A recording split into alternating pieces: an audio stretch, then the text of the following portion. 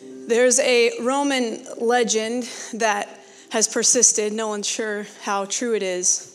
But after a major military victory, as the triumphant military generals were paraded through the streets in day-long parades, there was ceremonial processions where the leader rode in a chariot with 4 horses, cheered by thousands in victory. There was not a more coveted honor in the Roman Empire. The general was idolized, viewed as divine as his troop by the troops and the public alike. But riding in that same chariot, standing just behind the general, there was a slave.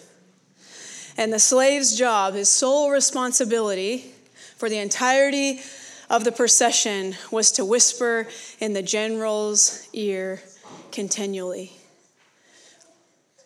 "Look behind, remember thou art mortal, remember you must die, memento mori." The slave served to remind the victor at the peak of his glory, this God-like adoration would end, and someday he would die. In the Christian tradition, Lent acts as a yearly reminder of our mortality, with an even deeper meaning than the Roman Empire might have meant for reflecting on Jesus for defeating our mortality. It's a time to step out of our egos, of our small pleasures, and of our safety nets, a time to repent and believe, or more simply, to turn around and trust.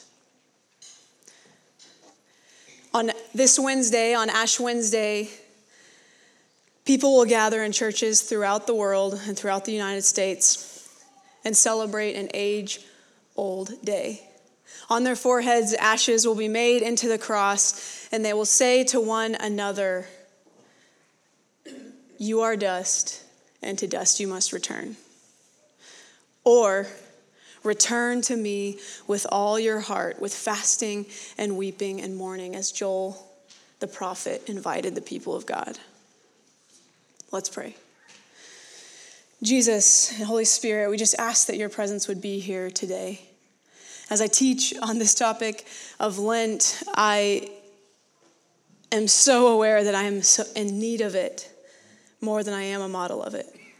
I just ask that as we look into what Lent means, what Lent is, that you, Holy Spirit, would speak to each of us in our busy lives, in the digital age, in a time when it's easy to get moving at a pace that is way beyond our limit. We just ask that you would show us where to slow down. In your name, amen. We're taking a break from our Exodus series to observe the season of Lent, to which some of you are going, what the heck is Lent? As Wikipedia defines it, Lent is a solemn religious observance in the Christian liturgical calendar that begins Ash Wednesday and ends approximately 6 weeks later, 40 days, on Holy Thursday, the memorial of the Lord's Supper, the Thursday of Holy Week before Easter Sunday. The purpose of Lent is the preparation for the believer for Easter through prayer, penance, mortifying the flesh, repentance of sin, almsgiving, and the denial of ego. The event is observed in the Anglican, Eastern Orthodox, Lutheran, Methodist, Moravian, Oriental Orthodox, Reformed, and Roman Catholic churches. Some Anabaptist and evangelical churches also observe the Lenten season. In the Western Church, it's a 40-day period, excluding Sundays. It starts on Ash Wednesday and extends through Easter Sunday. In the Eastern Church, they do a straight 40 days, so they will start a little bit later than we do. They don't take Sundays off. So in the U.S., this is the range of dates, usually from Wednesday, February 26 to Thursday, April 9. So whenever Easter is, it goes 6 weeks back. Why 40 days? 40, as many of you know, is a significant number in the Judeo-Christian culture, in the scriptures. In Genesis, the flood destroying the earth lasted about 40 days and 40 nights.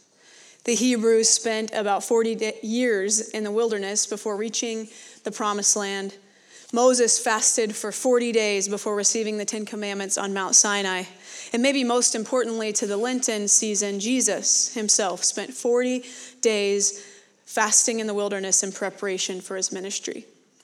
You can see Mark's done an amazing job of showing what the Judean wilderness looks like. It's a desert. 40 days Jesus spent. Most Christians regard Jesus' time in the wilderness as the key event for the duration of Lent.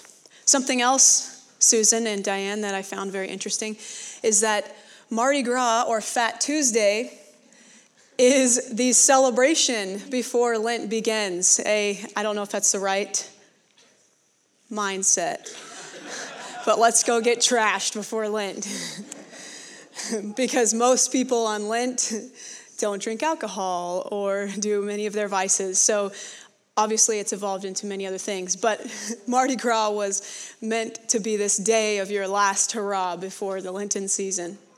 The liturgical color of Lent is purple. I tried to do that on the handout, but you couldn't read it. And so they wrote me back saying I need to lighten it up. So it is blue. Mark stuck to the script. The celebration of Lent, it's not a commandment. You won't find it anywhere in the Bible. Hey, let's celebrate Lent. But it is an opportunity to renew our faith and to edify our spirit. Nobody's sure exactly when the observance of Lent began. Some people like to say that it started with the apostles. Others say it began later on, and it was formalized at the First Council of Nicaea in 325. So many people, I think, for the most part, scholars believe that that's when the 40 days really came about. But we know that many times throughout Jewish history, there were periods of fasting before big events. So we know that the apostles participated in fasting, and just unsure if it was always right before Easter or what that time period was. But after 325, it was a time of preparation for candidates for baptism, a time for penance for sinners. In the early centuries, fasting rules were strict, almost similar to Ramadan. You ate one meal after dark for the 40 days of the Lenten season. Meat, fish, eggs, and butter were forbidden, which doesn't sound so hard now, but at the time, I don't imagine what else you'd eat, but beans and rice or something, vegetables. The Eastern Church also restricts the use of wine, oil, and dairy products. In the West, we've laxed on many of these rules. Catholics and other Christians often just choose one thing to give up, a specific pleasure such as sweets or social media during the Lenten season, as a way to foster simplicity and self-control. Many use their cravings or their desires for these items as a reminder to pray and refocus on spiritual matters. So why would we at Compass participate in Lent? Right after college, I worked at a coffee shop that was also an Episcopalian church in downtown Chattanooga. And they had this really cool mix of the old and the new. They were a coffee shop during the week, and then they closed down over the weekend and often had concerts, and then they'd also have church services. So many times I would just talk with most of the other people that worked at the coffee shop went to that church, so we would talk about beliefs. And I still remember one of the guys there talking about a lot of the liturgy in Episcopalian churches. And I'm not much of a traditionalist, and so it was really fascinating to me, the idea of liturgy, these things they do over and over, saying the same things or in the same order. And he said something that's really stuck with me. He said that to them, they believe the church is meant to create structure and hold space that maybe the individual isn't able to hold at the time. And I saw this modeled throughout my time there, and I really enjoyed it. I came at it with suspicion, but as I would sometimes go to their Vespers, or I even went to some of their church service just out of curiosity, and I saw it modeled so well. This idea of corporate worship with space for the individual to encounter God. Pauses in the middle of service for the individual to pray over something specific. Interactive elements just put throughout the service or the Vespers that really encourage the individual to participate in the corporate service. For me, Lent is like that. There's nothing magical about it. There's no biblical mandate, nor is it particularly original. All the elements predate even Jesus: fasting, repentance, simplicity, sacrifice, reflection. These are all ancient Judeo-Christian values. In the front of this book, which is one of our encouraged readings if you'd like, it had a perfect, I thought, description of Lent. It says, Lent is a season of preparation, but it should never be morose, an annual ordeal during which we begrudgingly forego a handful of pleasures. Instead, it ought to be approached as an opportunity. After all, it is meant to be the church's springtime. Out of the darkness of sin's winter, a repentant, empowered people emerges. Lent is a time to let go of excuses for failings and shortcomings, to stop hanging on whatever shreds of goodness we perceive in ourselves.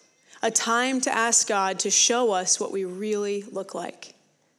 And yet, our need for repentance cannot erase the good news that Christ overcame all sin. His resurrection frees us from ourselves. His empty tomb turns our attention away from all that is wrong with us and with the world and spurs us on to experience the abundant life he promises. I can't even remember really how my friends and I began practicing Lent, but it's been for a number of years now. I can't even tell you how many. And every spring, a few weeks or the week before Ash Wednesday, texts began exchanging. Have you decided what you're giving up for Lent this year? For Christmas this last year, I bought my friends this Lent reading book for the Lenten season. I'm forced during that time to lift my eyes up from the immediate demands and the chaos of life and set some intentions with friends to bring my thoughts back to what really matters: Jesus. I'm not saying this as some sort of Lent expert with all these years of experience. I'm up here today as someone who is really grateful that Lent is here. The last few weeks, my schedule has been way too full. On almost every front, I'm at my limit. My patience is thin. The last couple of weeks have been a coffee in the morning, Red Bull on the way to work in the afternoon kind of days. I'm more behind on my New Testament reading in a year than I would like to admit. And when I have free time that could be used for quietness or reflection or community, I'm so exhausted that it's easier to watch a show or listen to a podcast or just read some book than it is to do any sort of deep work. So this season, I am so grateful for this ancient calendar. The friends who remember it's coming and reach out to ask what I plan on for this year. The invitation to reflect and align with the values that matter most to me in my head, but so often get separated from my heart. So around you somewhere, if you don't have one, there's more in the back, but you'll find this handout, something you can stick in your Bible or in your car, and it just has some ideas for the basics. Number one is to pick something to give up. A lot of people do something around food, so coffee or caffeine, processed sugar, meat, or maybe for the vegetarian, veggie meat. Dairy, a total fast for one day of the week. Some people will choose like a Wednesday and fast for that day. If you wanted to be very serious, you could eat only before sunrise and after sunset. But up on a simple Google of alternative things to give up for Lent, I found screen time, digital devices, complaining. That would be a big one. Hot showers. I immediately was like, no, definitely not. You know what time of the year it is? So that's probably the one I should give up. I just thought, well, I would just shower less and that wouldn't be good. But it wouldn't be helpful to anyone. Shopping, snacking, listening to music in the radio, lazy shortcuts. This one was interesting. Making sure you make your bed every day, getting up right away and not hitting snooze, parking the furthest away possible from the door, doing the dishes right away. To me, there's a little bit too much doing there. Lent is more about giving up, I think. But eating out, elevators around here, that wouldn't seem hard, but I imagine like in New York City, that would be a huge sacrifice. Art, that was an interesting one. Oh yeah, Netflix would be a good one. In a lot of the old traditions, especially when you used to have giant cathedrals with a lot of art, the tradition was to take a purple cloth and cover up all of your statues and your art. And that's just to remind everybody that the world is much less beautiful without Christ in it. The point of choosing something, though, being mindful, oftentimes the thing that I will give up is whatever I've noticed is my biggest kind of escape, my biggest thing that instead of being reflective or being intentional, I just kind of default to. And that'll be different for everybody. It might be TV, it might be eating out, it might be just scrolling, it might be... Facebook. I mean, it could be anything. So for me, I have quite the long list. It's going to be which ones do I want to tackle first. But that's kind of the mindset, I think, when you're trying to choose something to give up is really something that is keeping you from being reflective and intentional. Secondly is choosing a reading plan. This we have a couple or 3 or 4 options. We have this book. This is the one I read last year. I really enjoyed it. The author is very, very thoughtful, and she kind of has a different spin on Lent. She has a thought for each day and kind of a reflection, and then each day has a fast. So it's more of a fast of the mind than of the physical body. So the first fast is Lent as a project. Some of you type A people are already like planning how you're going to win Lent, and that's just not the point. So Lent as a project, you're going, oh man, that is sometimes how I think about it. But then it goes through and there's a section on Lent, so it gives some of the history. So if you're more curious about the history, all throughout the season, there's a little bit of information about that. And then today's reading and a reflection. So this one I really, really enjoyed. We have some of these in the back if you'd like one. If we run out, we can order more. This is the one I'm using this year. I haven't read it before, but it has, I used their Christmas book for Advent this year, and it was excellent. Has writings from C.S. Lewis, Soren Kierkegaard, Henry Nouwen, Tolstoy, Updike, Yancey, just a lot of amazing Christian authors, and also has kind of day-by-day readings if you're interested. And then if you don't want to worry about carrying a book around, each year she reads truth and he reads truth, do a Lent study. So you can either order those books online or you can download the apps on your phone or even just access it on your web browser. And they have a devotional thought, a biblical passage, and then kind of like a chat area at the end for kind of reflection and community. So any of those, if you Google it, you'll find many other reading plans, but we just wanted to give you a little bit of a direction to go if you're interested. So see me after, or my dad, Michelle, we can get you hooked up with one of these books if you're interested. Personally, I just really like the daily reading because it's uncomplicated and you're not trying to figure out what you need to do. And I've really enjoyed these, so it's completely up to you. And the last kind of step in Lent is taking the time to reflect. So you could do all this stuff, kick a bad habit, it's something that you've been wanting to quit anyway, and still miss the whole point of the season.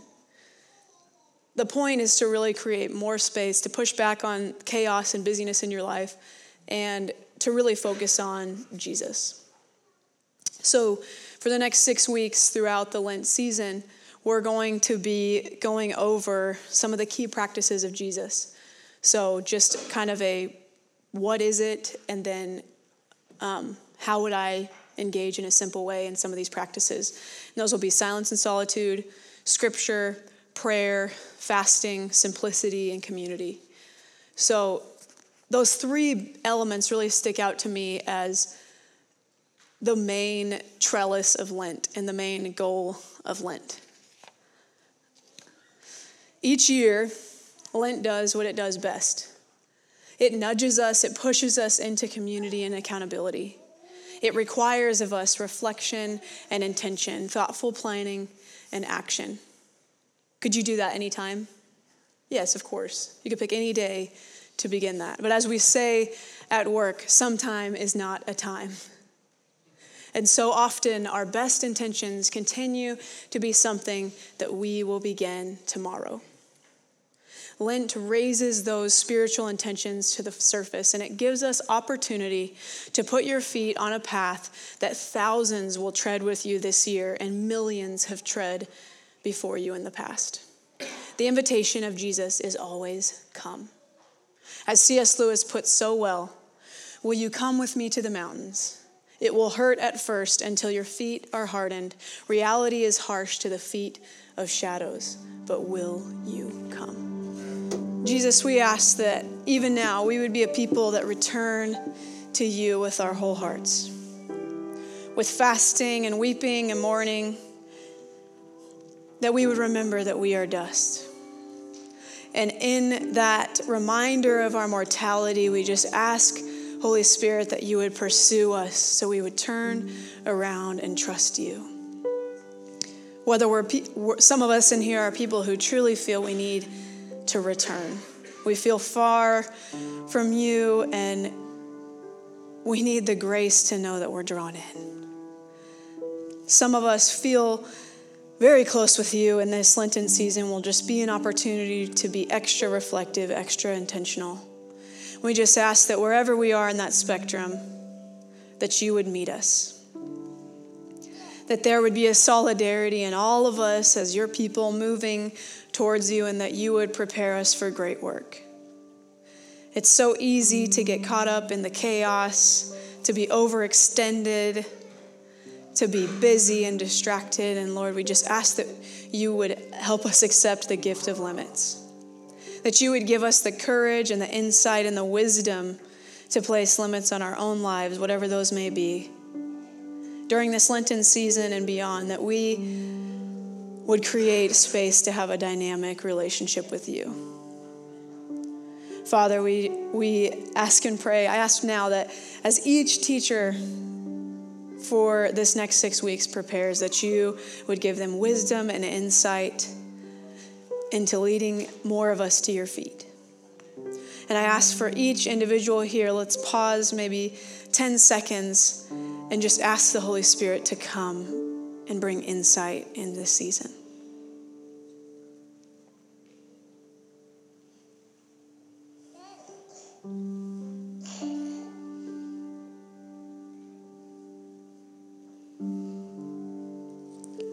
Holy Spirit, come. Amen.